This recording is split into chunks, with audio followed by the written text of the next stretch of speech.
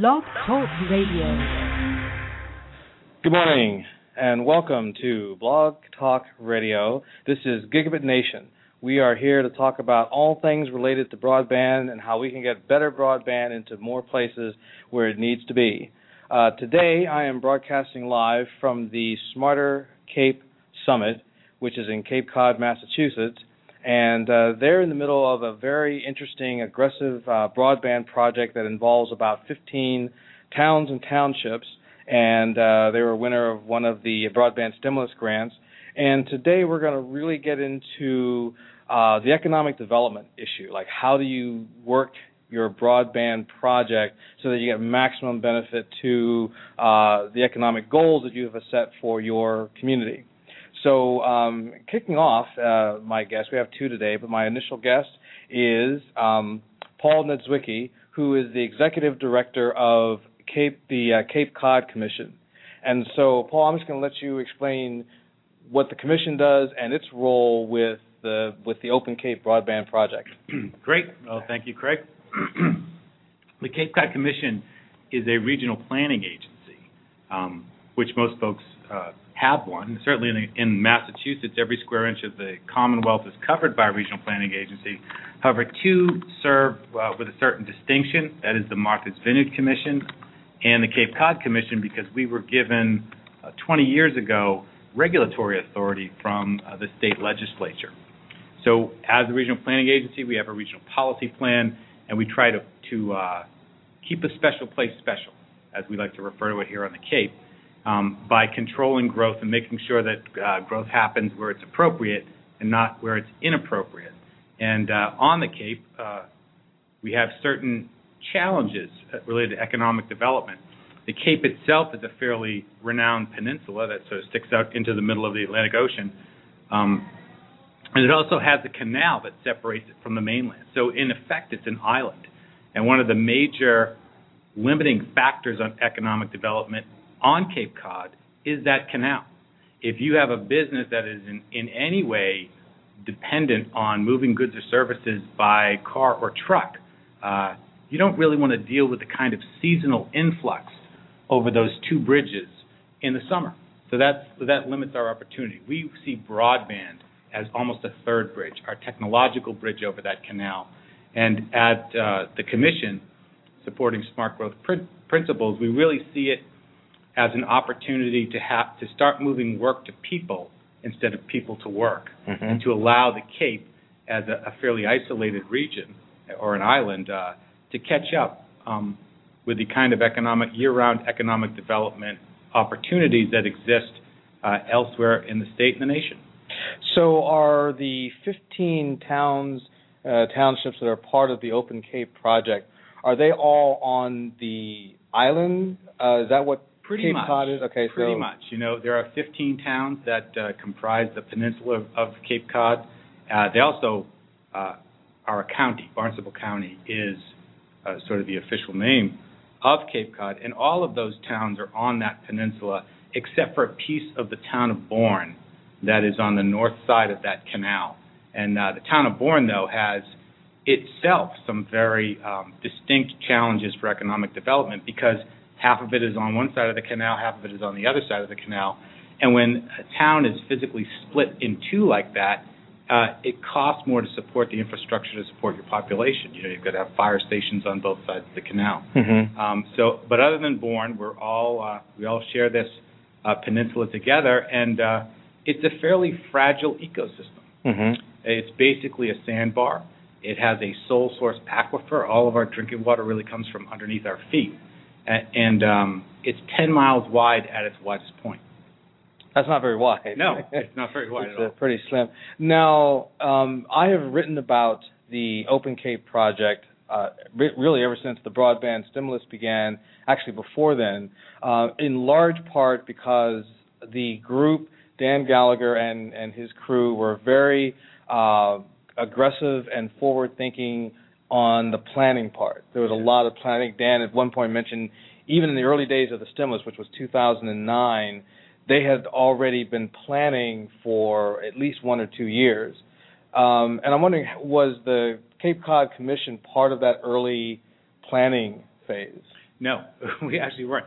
Dan Gallagher is an amazing individual. He was with the community college down here, which is a regional entity for education. And Dan really started driving that Open Cape train and that broadband agenda pretty early. We joined it as part of our Comprehensive Economic Development Strategy, or our CEDS project. The Cape Cod Commission is required to develop that strategy and revisit it every 5 years, and we file it with the Federal Economic Development Agency, and it qualifies us for some federal funding. So that's really when Open Cape and the Cape Cod Commission joined, is that CEDS project, because we recognized to break up into 5 working groups. Each chose 3 individual projects, regional economic development projects, that they wanted to support. But at that meeting, almost 5 years ago now, we recognized that Open Cape and that broadband initiative was the common thread that went through all of them. So we made it a 16th project and a very high priority, and we've been full steam behind the project ever since then. And this is pretty interesting because I did a national survey of economic development professionals last year, getting queued up to do another survey in a couple of months for this year. And one of the questions I asked people was, is broadband a part of their economic development plan? And so it turned out that about just under a third had put some sort of broadband strategy into their overall economic development plan. Right. So do you see that number increasing as we go along? Are more economic development folks going to be putting broadband into the plan? I think so. I mean, Dan Gallagher explains this really well. He talks about, the construction of the railroads, and if you were a town or a municipality that had a railroad stop, you had economic development. The federal highway system in the 50s, if you had an off-ramp from a highway, you had economic development.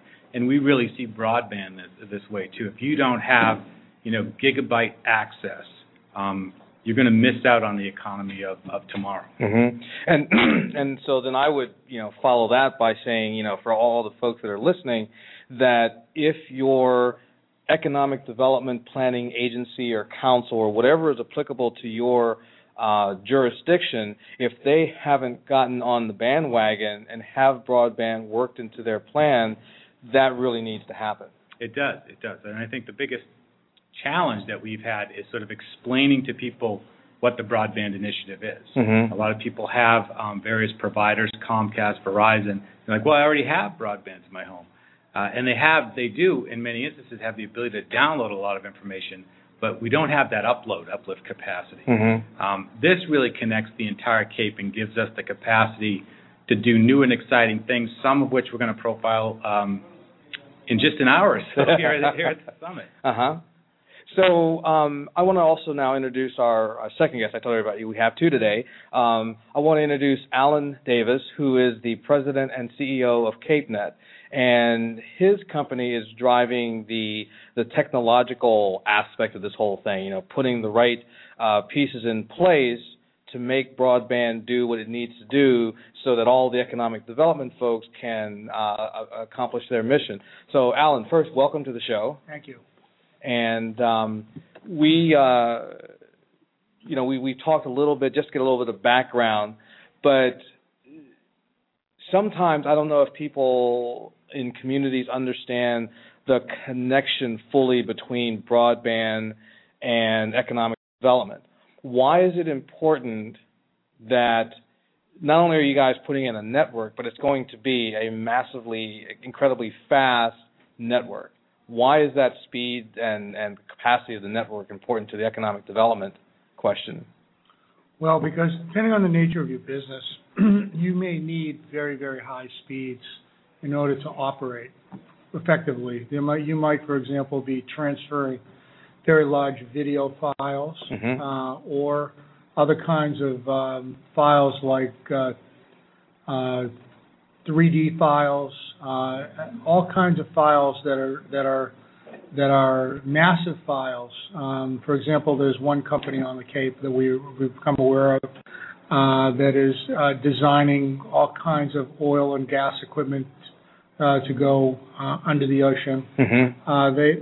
Their files are just massive, going back and forth. I think they are actually transferring by DSL, believe it or not. Oh, wow. Terabytes of information, taking days and days on end to get back to their corporate headquarters.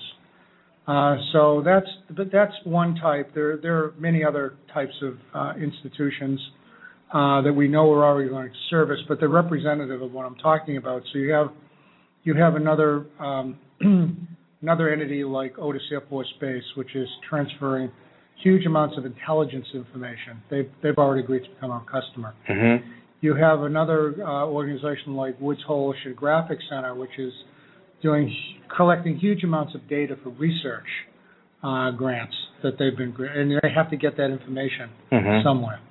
You have another organization that we're talking to, like the Pilgrim Nuclear Power Plant, that has constantly to send out information of massive nature.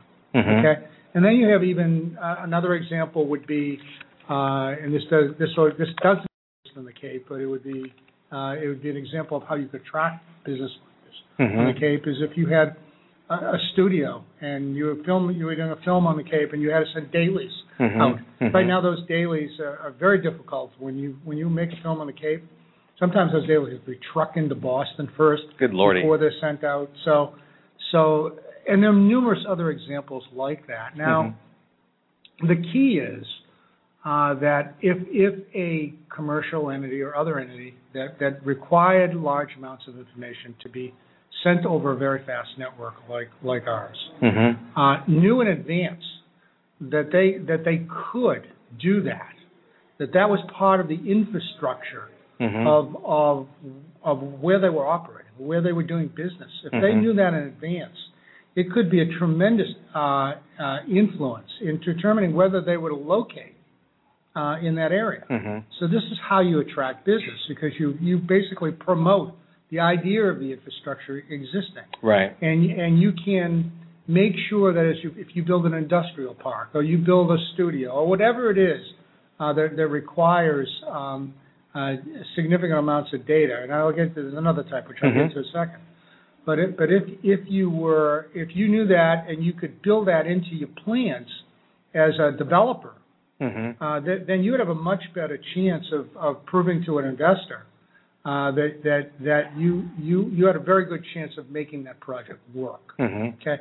The other type of data,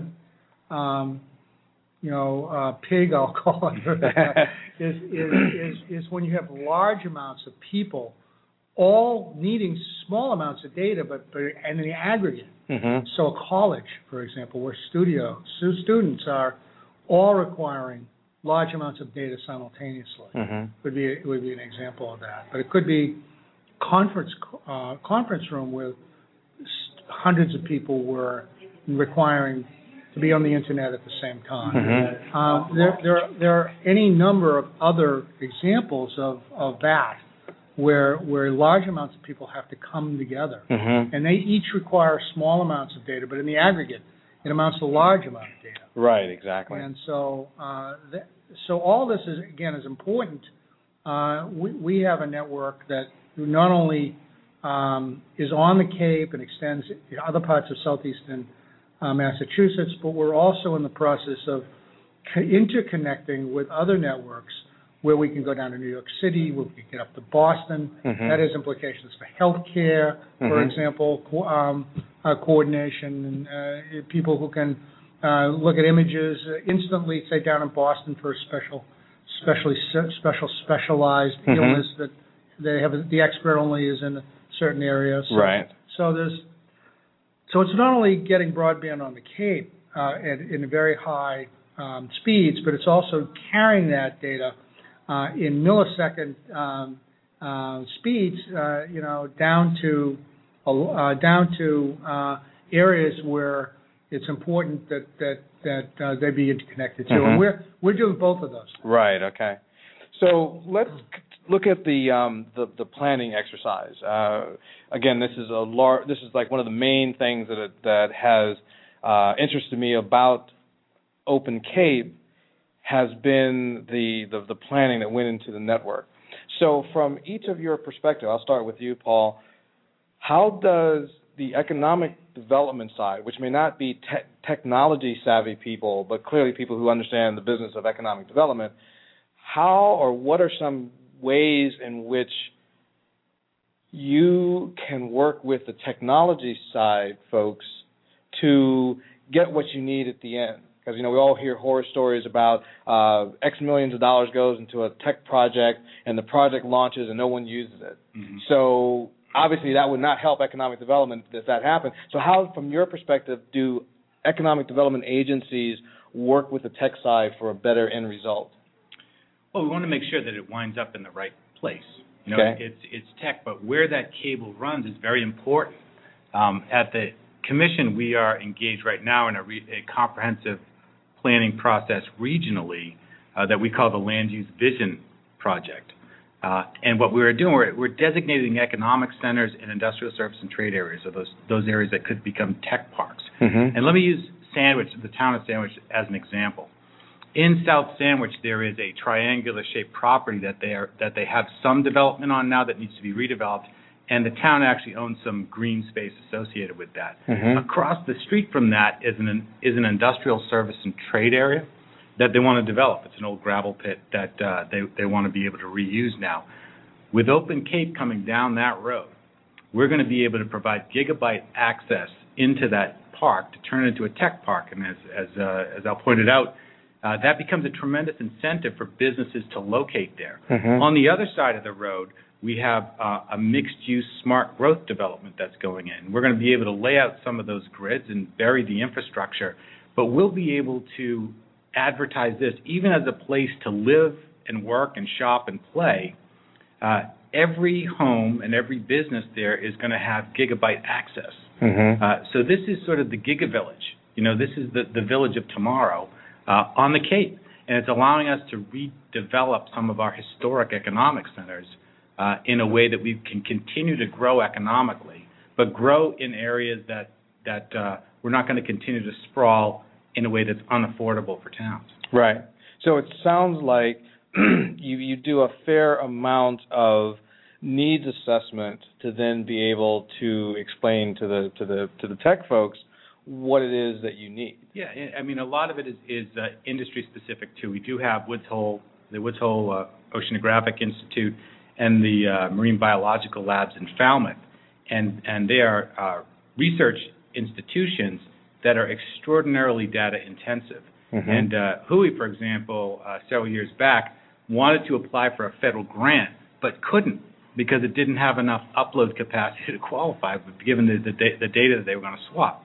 And the other issue brought up is healthcare. Mm-hmm. Healthcare on Cape Cod is our number one industry. It's almost double our second industry, which is hospitality. Mm-hmm. And with our aging demographic, Cape Cod is one of the oldest. It's the oldest county in the Commonwealth of Massachusetts and one of the older counties in the United States. And so that healthcare trend is going to continue. So locating particular industries in Hyannis and Falmouth that are going to need this data, and making sure that we are creating opportunities in those places that we want to develop by locating that cable proximate to those areas are important economic development. I also would point out that this is where there can be a continuing public-private partnership. Mm-hmm. So, for example, let's say that there were a location that the two or more towns, or even one town, said, "Hey, here's an economic development area that we really want to promote." Mm-hmm. But our network will say is only going a mile or two away. If the towns were to get to us in advance and tell us this is what we're promoting, mm-hmm. and this is what we'd like to do, we can become a partner and say, okay, we're going to put this on our capital list for this year to build out to that. So that puts you town in a better position to attract that business mm-hmm. for the town. Right? Mm-hmm. So there's a continuing. It's not just a one-time thing, is what mm-hmm. I'm trying to say. There's a continuing relationship. There's a continuing partnership that, if things are going the way they should, can enhance the ability of towns and to attract the right kind of business and to take advantage of the natural advantages of the Cape, which is the beauty of the Cape and the uniqueness of the Cape. I mean, there are a lot of advantages that the Cape has, way beyond having infrastructure, which coupled with the right infrastructure and the right encouragement of business is going to lead to some pretty amazing things, in my view, over time. Now, do you rely, Paul, on memos, meetings? I mean, you're basically working with a lot of busy folks, that run these various organizations. How do you get them focused and engaged long enough to get the information, number one, and on an ongoing basis, how do you facilitate the communication that, say, Alan and his company needs in order to be able to, adjust his plans accordingly? Well, it's a constant education process. We've ingrained the Open Cape broadband strategy into almost everything that we do. So it's a piece of everything that we're out there talking about with the local municipalities. And we, through partnerships like the SmarterCape partnership, we meet every week, and we discuss in those meetings where we are on certain projects. And for example, it's not just private industry that's going to be able to leverage significant advantages from this. We, as the Cape Cod Commission, as sort of a regional government, are really going to be able to expand what we do. We're going to get ready to showcase in a little bit our new software that we've developed at the Commission. And so we have huge pieces of data, most of it tied to a map. And what we've done is we've created a huge data warehouse. We've been able to link with other data warehouses. But at the Commission now, we've developed the ability to identify problems in the community, to pull down data from that warehouse, and to develop applications that we can then push to the towns. And, this is radical, but we would not be able to provide these services and will not be able to provide these services until Open Cape is done, because we need that kind of upload capacity when you're moving that kind of GIS map-related data. So it does require a fair amount of planning, but also ongoing activity to keep everyone focused and to keep the information coming out. And, right, because at the beginning, you don't have the network, so you still have to communicate with people who may not have the best data communication infrastructure currently, but you still got to keep them engaged so that then once the network is in place, then they can keep up and increase the volume of, communication. I think it starts with a shared vision. Once you have a shared vision of what you're trying to accomplish, that's one thing. And then it's an education both within the Cape and outside the Cape. So there's a certain effort that has to go on to understand what industries are looking for, what companies are looking for, and then you have to prepare the right material, the right communications to get them interested in the Cape. I mean, there are plenty of companies out there right now that I would venture to say they haven't the slightest idea that they'd be interested in locating in Cape Cod. Right. Yet, if they really understood the future, they'd say, "Gee, that would be really neat if we could do that." And so, I think there's going to be a lot of that. There's a lot of outreach, to put it another way. It's going to be required over time to make this happen. And it's not easy. It's not simple because there's competition out there. There are plenty of other places around the country. The businesses have a choice, and they have to decide for a variety of reasons what's good for them. And so, but if you're not out there pitching what it is about this region, this technology, this business environment, all of those things, if you're not out there with a good PR, so to speak, case, then you're not going to attract that business. It's not going to be one of these cases of if we build it, they will come. It doesn't happen that way. Right. And that's where another one of our partners, the Cape Cod Chamber of Commerce, has been essential. The Cape Cod Commission handles a lot of the planning. The Cape Cod Chamber of Commerce does a very good job at marketing the region, and the Broadband initiative and Open Cape has become an important part of that marketing strategy. Yes, I was going to ask about that. Who do you on your side partner with in order to get the word out? So there's a chamber, obviously that would make a lot of sense. Do you engage the businesses to be cheerleaders, champions, or do you think they need to wait until they see the network before they can fully become mini marketing? Yeah, well, we're, as I explained at the commission, we're engaged. We're preparing to sort of take advantage and exploit the advantages of Open Cape when it comes to, and we are reaching out with strategic partners. We don't want to we don't want to overpromise yet. How deadlines and timelines go. Although this project is on budget and on time. So we're working with some of those strategic partners, those larger institutions right now, to make sure that they get on. And we're pretty comfortable that people will follow. What do you see as the biggest challenge to keeping everybody on board and on message? The unknown. I'm sure. The challenge is in part constant education and trying to promote the advantages of this particular technology. That, I think, will start to snowball and take care of itself. But you never know what the future is going to bring, especially in a place like the Cape. It could be anything from environmental impacts of sea level rise or Category 5 hurricane. And so we're trying to develop strategies, planning strategies, to sort of mitigate and adapt and become more resilient as a region. The Broadband initiative in Open Cape are an important part of that. They're part of our sort of recovery, how we're planning to recover from something like that. But it's a constant effort to move forward, and I'm sure that the biggest challenge today will be surpassed by another challenge in the future. I think part of what could be done or should be done is try to think. The government on the Cape has to start thinking of this more in business terms. Now, what do I mean by that? I mean by that is that when I think of starting a new business up, and I try to think of how do I build my customer base, I think in terms of reference customers. If I can get a customer, 2 customers, 3 customers that are brand names, so to speak, that's going to grab the attention of other recognized businesses. And so I think the county needs to be thinking in terms of the same thing. If we can attract business X in here, it makes our job going forward less onerous, because that in and of itself is going to promote the idea of economic development on the Cape. Right.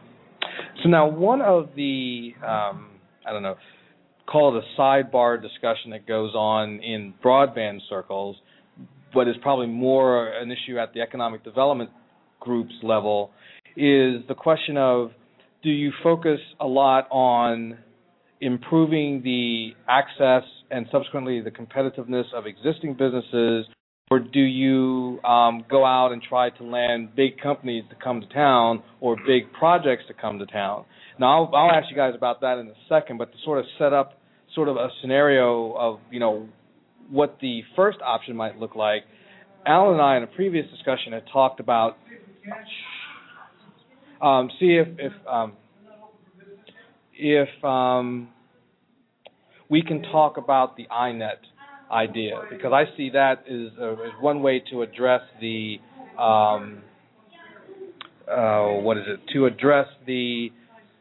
issue of how do you make your current businesses more productive.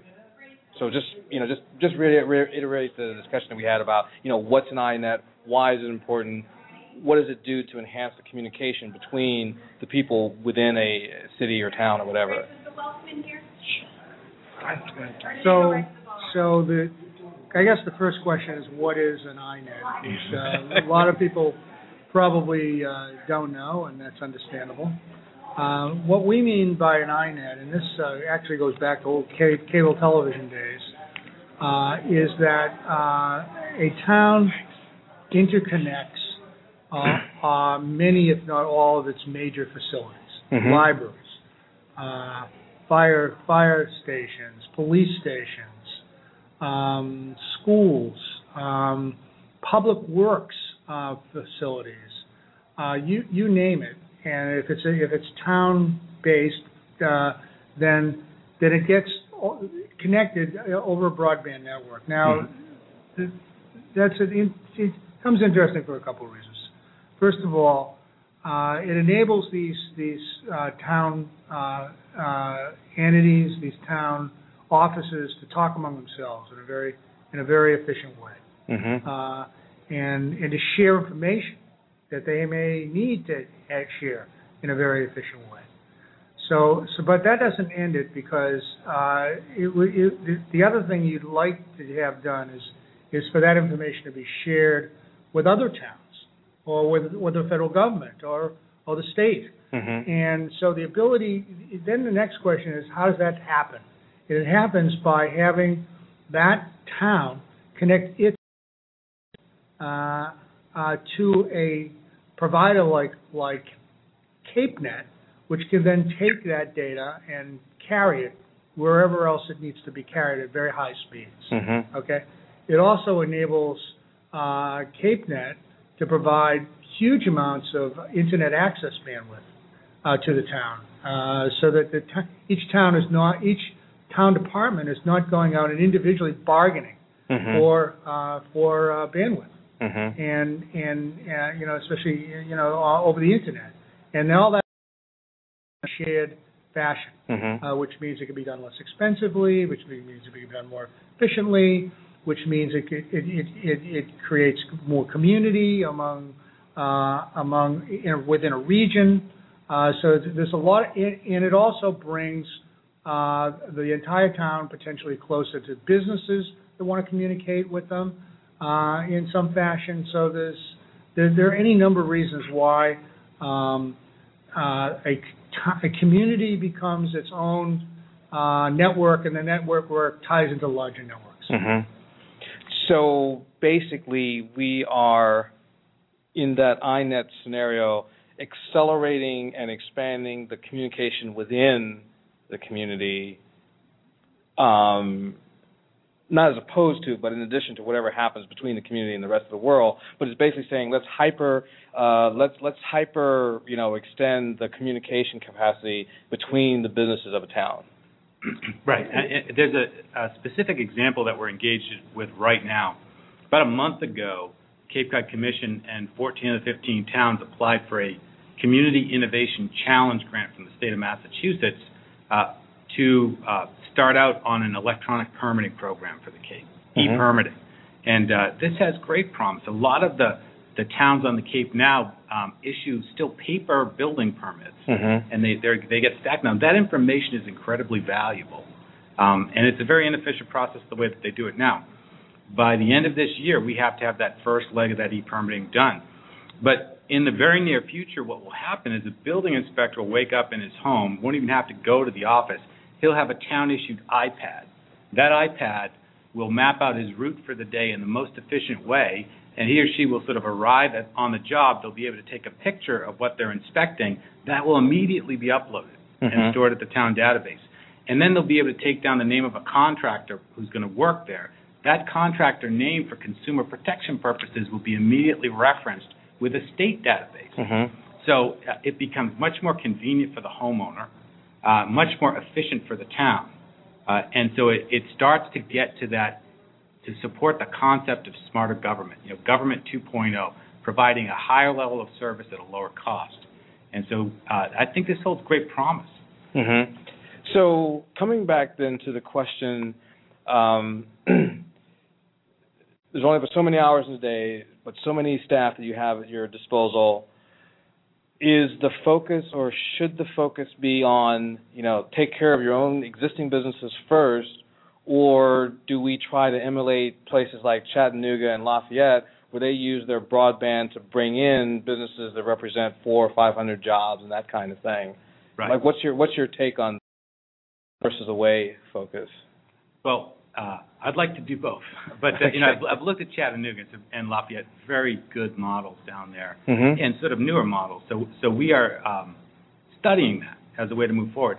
But having done more traditional redevelopment, revitalization projects on the Cape and studying them across the country, generally the first people in are going to be people that are already stakeholders in the community. Right. And so you've got to get that local buy-in first.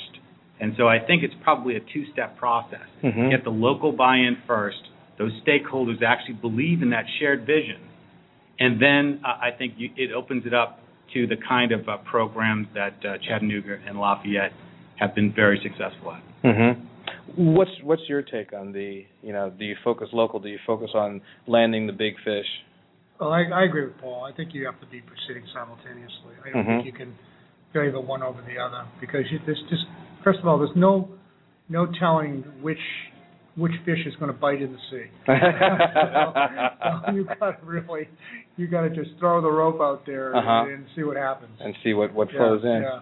Let's shift gears for a second and talk about multi-jurisdiction projects, of which there are a bunch of those thanks to the stimulus, where there are anywhere from a dozen to 2-3 dozen towns and cities all in one project. Right, so we all know politics. We understand, the nature of the beast. When you create a project that is multi-jurisdictional, how do you minimize the headaches and maximize the shared benefit? Well, it's difficult, especially on a place like the Cape with 15 towns. But the Cape itself, some of these towns are 350 years old. So those municipal lines, some of them literally drawn in the sand, probably by Miles Standish. And, are you ready for the voters' revolution? So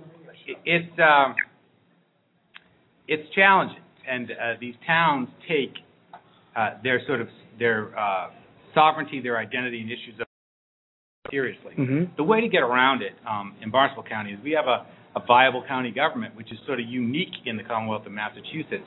And I think the way to really get around it is to find a way to subsidize the initial participation of the 15 towns. So when you're offering them a service that they don't have to pay for up front, that's going to allow them to save costs on their end and moves toward more efficient government, they'll take it. It is in many respects, you can get over politics by driving the bottom line. So in some respect, they do react like businesses.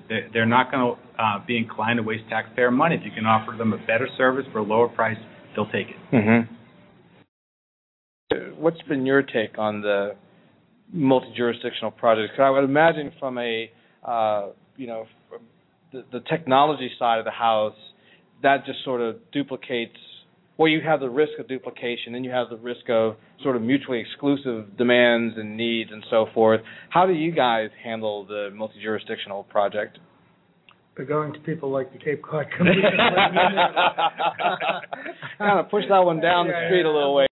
It's difficult for a private company like ours to try to herd cats. Right. And herding cats is exactly what we're talking about. When you're talking about, jurisdictions that are hundreds of years old, that there's a certain amount of competition, we'll say, that's going on between and among them, that they have a certain parochialism in terms of how they do business.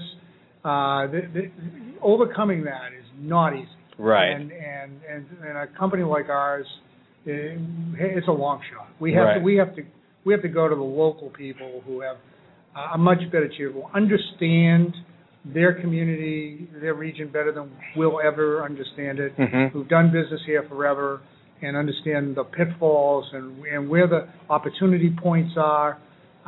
So that's my take. My take is these guys have the right idea and they should just keep doing it. Right. Now, when you started the planning, how agreeable did the elected officials, to this concept of working together? I mean, I don't know the Cape. Obviously, I don't live here. But I know that in talking to other people, particularly in the New England states, where there's a lot of small towns, there's a lot of townships, but there's also like this long lineage of government. I think in Western Massachusetts, the Wired West project, it was like one of their first objectives was to get the political people on the same page, because that was just how they perceived it. You start there even before you get to the more malleable, if you will, stakeholders. Yes.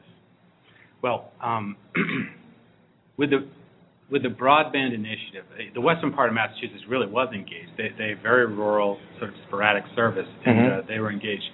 But I think what set the Cape project apart from that really was the level of cooperation that the federal government saw in the grant application. And so the promise of, in total $40 million to support infrastructure on the Cape that has a high potential to promote economic development was a pretty easy sell, especially when you weren't asking your partners to participate financially just to support in concept the project. So it really wasn't that difficult, and a lot of it, falls back on the forceful personality of Dan Gallagher. I mean, Dan's a very charismatic guy. So the people that are out there trying to recruit matter.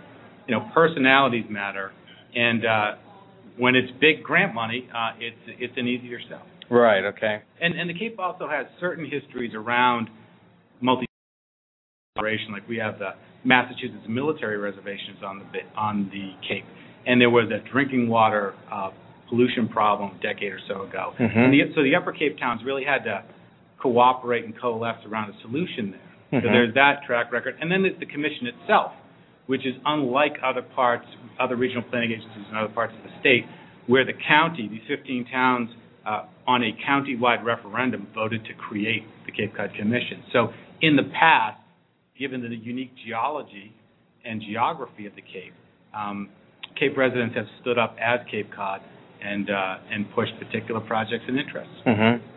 So now I want to shift gears just a little bit more, get both of your opinions on a couple of key areas that were identified last year via the survey in terms of where to expect the biggest impact from an economic development standpoint.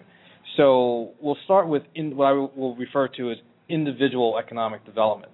One of the topics that we tackled last year for the first time was this question of what do you do with broadband to improve the ability of the individual to basically upgrade personal economic development, whether it's getting a job, changing industries, doing their job better, or even starting home-based businesses. But what about the individual? What's your vision for them as part of this overall project? Well, part of it is a little bit of a leap of faith. By building the middle mile and subsidizing it, we're pretty sure that the free market will take care of the last mile. But how do we target it specifically to people? That's where the Cape Cod Chamber of Commerce, our partner in this, really comes in. They've invested a lot of money in entrepreneurial training. We know on the Cape, because of the challenges that I discussed at the beginning, that growing our own businesses here is probably a better bet. And so that's what the Chamber is engaged in trying to do. So the Broadband initiative in that capacity really has become ingrained in their entrepreneurial training and the way we think about the future economy and how individuals are going to participate in it. What's your thought on impacting the individual and their ability to improve their personal economic situation? Education. As in improving the education system or education to the individual? Both. Okay. Both. Yes, absolutely. People need to understand what this network is capable of. That may dictate the kinds of jobs they might get interested in, because they understand how this can enhance their own personal futures. Like you said, you referred to home-based businesses. So there are plenty of entrepreneurs out there that haven't really given much thought to how to use the internet in a very exciting new ways. So that's a possibility. There are people who would say are entrepreneurial, so hey, gee, now that I know I've got this infrastructure, has this capability, this is the kind of business I will start or bring to the Cape. I've already worked in this company X, that's in Boston area, and I head up this company, but gee, I never thought about bringing that company to the Cape. Right. So there's all those things that revolve around the individual, individual decisions, if you will. One example is, it's anecdotal, but we have a radiologist who lives up in the greater Boston area now. He's got a home down in Orleans, and he works from home quite a bit, reading those X-rays at home and doing his diagnosis. He can't wait until the broadband capacity is available, because he's going to move that business down to the Cape, and then he's going to contribute much more to the local economy. And back to the point about education, one of our comprehensive economic development strategies has been to investigate the possibility of a 4-year university. That idea has been kicking around the Cape, for well over a decade. We've got a great community college. We've got the Mass Maritime Academy on the other side of the canal. But something, that was a more sort of solid four-year school has been desired. But Open Cape changed the thinking on that. We're no longer thinking about recruiting bricks and mortar buildings. We're really interested in being able to provide high-quality master's degrees in a virtual way. Mm-hmm. And we've actually worked with IBM a little bit on that over the last 2 years. Okay. Let me describe something that went on in Santa Monica. As you were talking, it kind of kicked into my mind. So they had a high vacancy issue with a lot of the multi-tenant buildings. Mm-hmm. Some of those were, a number of those were residential. And so the building owners were not very happy, and they couldn't figure out how to build up that occupancy. So what Santa Monica did, in combination between the IT group that ran the network and the economic development group, was they created an incentive program, and they went to each building owner and said, we will give you certain benefits. They couldn't give them a full-on tax break because that would defeat the overall purpose of increasing the tax base. But they basically came up with some incentives that made sense to basically get those building owners, to install fiber into their buildings.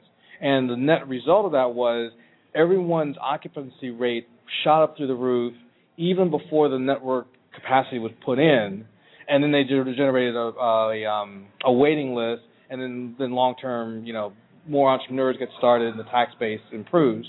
Are there plans for something like that on the Cape, and or what's your thought on that in general? We've looked at that in the Sandwich project that I mentioned earlier. Downtown Hyannis is a fairly urban part of the Cape. Mm-hmm. There's been a tremendous revitalization effort there. We've looked at those kind of initiatives and subsidy possibilities down there, also in Buzzards Bay in Bourne. And right now, as one of our regional economic development strategies, we're considering the creation of a regional finance authority that can accumulate some capital, and then through the local economic development investment corporations that exist in each town, we can push some of that money down to support some of these incentive programs. Mm-hmm. And I just got back from Santa Monica, so if we can do what they can, all right. So let me add to that. So this is where, again, public-private partnership becomes really crucial. Mm-hmm. Because let's just hypothetically, a town or the commission comes to CapeNet and says, we have a chance of attracting customer X, which would be a tremendous asset to our community in any number of ways, jobs, whatever. And they said, is there a way you could participate to help? Mm-hmm. Now, I might say, under the right circumstances, we're in this together for the long term. Mm-hmm. Why don't we offer them broadband free for a year in order to do that? And that'll be our commitment. That'll be our contribution as a community member. I don't know what our competition would do. But I suggest to you that it would be unlikely that they would agree to such a proposition because they don't have the same stake in the community that we do. Right. Okay. So because we're tied to the Cape in a very unique way, as the biggest as a provider of unique architecture, as a infrastructure, then we would be much more open to facilitating deals with the towns and with the county and with private developers in order to attract that kind of business. Mm-hmm. That makes a lot of sense. I mean, I see where that kind of cooperation and incentive. I also see, and leading into my next question, that you can be fairly creative if the private sector parties are part of the community. Now, I know that there's I went to a conference in California, rural part of California, where the smaller providers were generally upset with the communities because the communities would want to go to a large provider first because they felt like they could deliver better capacity. But the smaller providers were saying, but we're here and we're part of the community. As an economic development strategy for broadband, does it make sense to focus local service providers to be part of the solution? Yes, it absolutely does. For the same reason, it's all about that stake in the community and the shared vision. Mm-hmm. I mean, you have to have that to prime the pump and get this going. And our other experience in dealing with other providers, they're like utilities, and they're these big monolithic corporations. You don't get the personal service, and they're not willing to take a risk. They're not willing to be a partner in trying to do something great. Mm-hmm. Interesting. We've got about 10 minutes, so let's go into one other area that I don't think gets a lot of attention, but probably should, which is the medical health care part of the community. I think people see it as a healthcare issue, bringing those agencies and companies involved that are in the healthcare space. But from an economic development standpoint, is there a particular economic benefit to really pushing the medical community front and center as users of the network? On the Cape, there is. As I mentioned, healthcare is our largest industry down here, and our economy is still primarily seasonal. Mm-hmm. So when you have a seasonal economy, you have a lot of service jobs, you have a lot of hospitality jobs, and a lot of those only run partially through the year. Healthcare becomes a real important industry because of the level of wages that it pays local people. Mm-hmm. Those are really good paying jobs. The problem we have with healthcare on the Cape is that we can only pay doctors 78% of what they can get on the other side of the bridge. So it's difficult to recruit them. So healthcare is a really important industry for us to support here. Mm-hmm. It's also a growth industry, again, given the aging demographic that we deal with. Do you think that the technology will help you get more medical expertise from afar? So, trying to bridge the money gap, basically trying to match salaries may become problematic, depending on, the overall economy here. But does the technology offer a way maybe to bridge that knowledge gap? It does. It does. We see and we hear about the improvements that are being made in healthcare, like robot surgery, for example.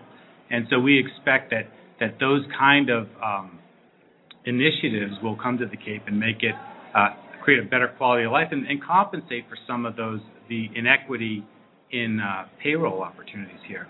The other advantage, the Cape is and can be fairly rural. You can get a lot of people here in the summer. We've got 215,000 people year-round. It swells to in the summer with 5.3 million visitors to Cape Cod every year.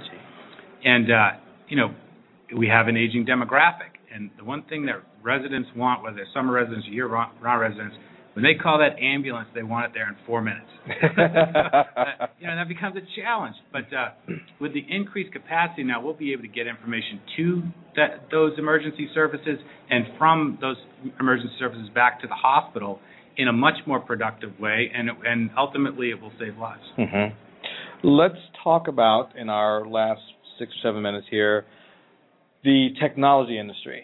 As I'm pretty sure you're aware, well, everybody is aware here, is that in Massachusetts there is a lot of technology companies, a lot of investment, a lot of VC people, and so forth.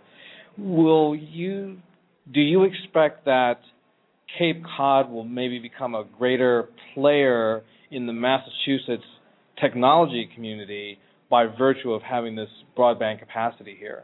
It's a difficult question. About 10, 15 years ago, the Cape played around with this silicon sandbar concept and really tried to bring some tech companies down, and they were successful. But those were companies that came from the other side of the bridge and didn't have a stake in the community. So when times got tough, they left. So I'm not sure the Cape is going to make that kind of leap of faith in any particular industry. And it's always perilous for government to use some sort of economic development crystal ball to bet on a particular industry. The best thing we can do is to build the infrastructure and then allow the free market to work, because it's not just technology that's going to need this broadband capacity in the future. It's any business, because every business, in order to be profitable, is going to have to rely on more and more information, and you're going to need more and more space in order to transfer that information back and forth.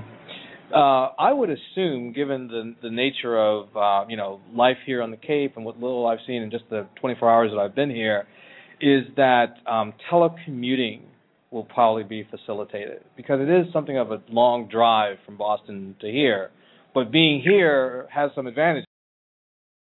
When you really think about it, what's the impact you see on telecommuting?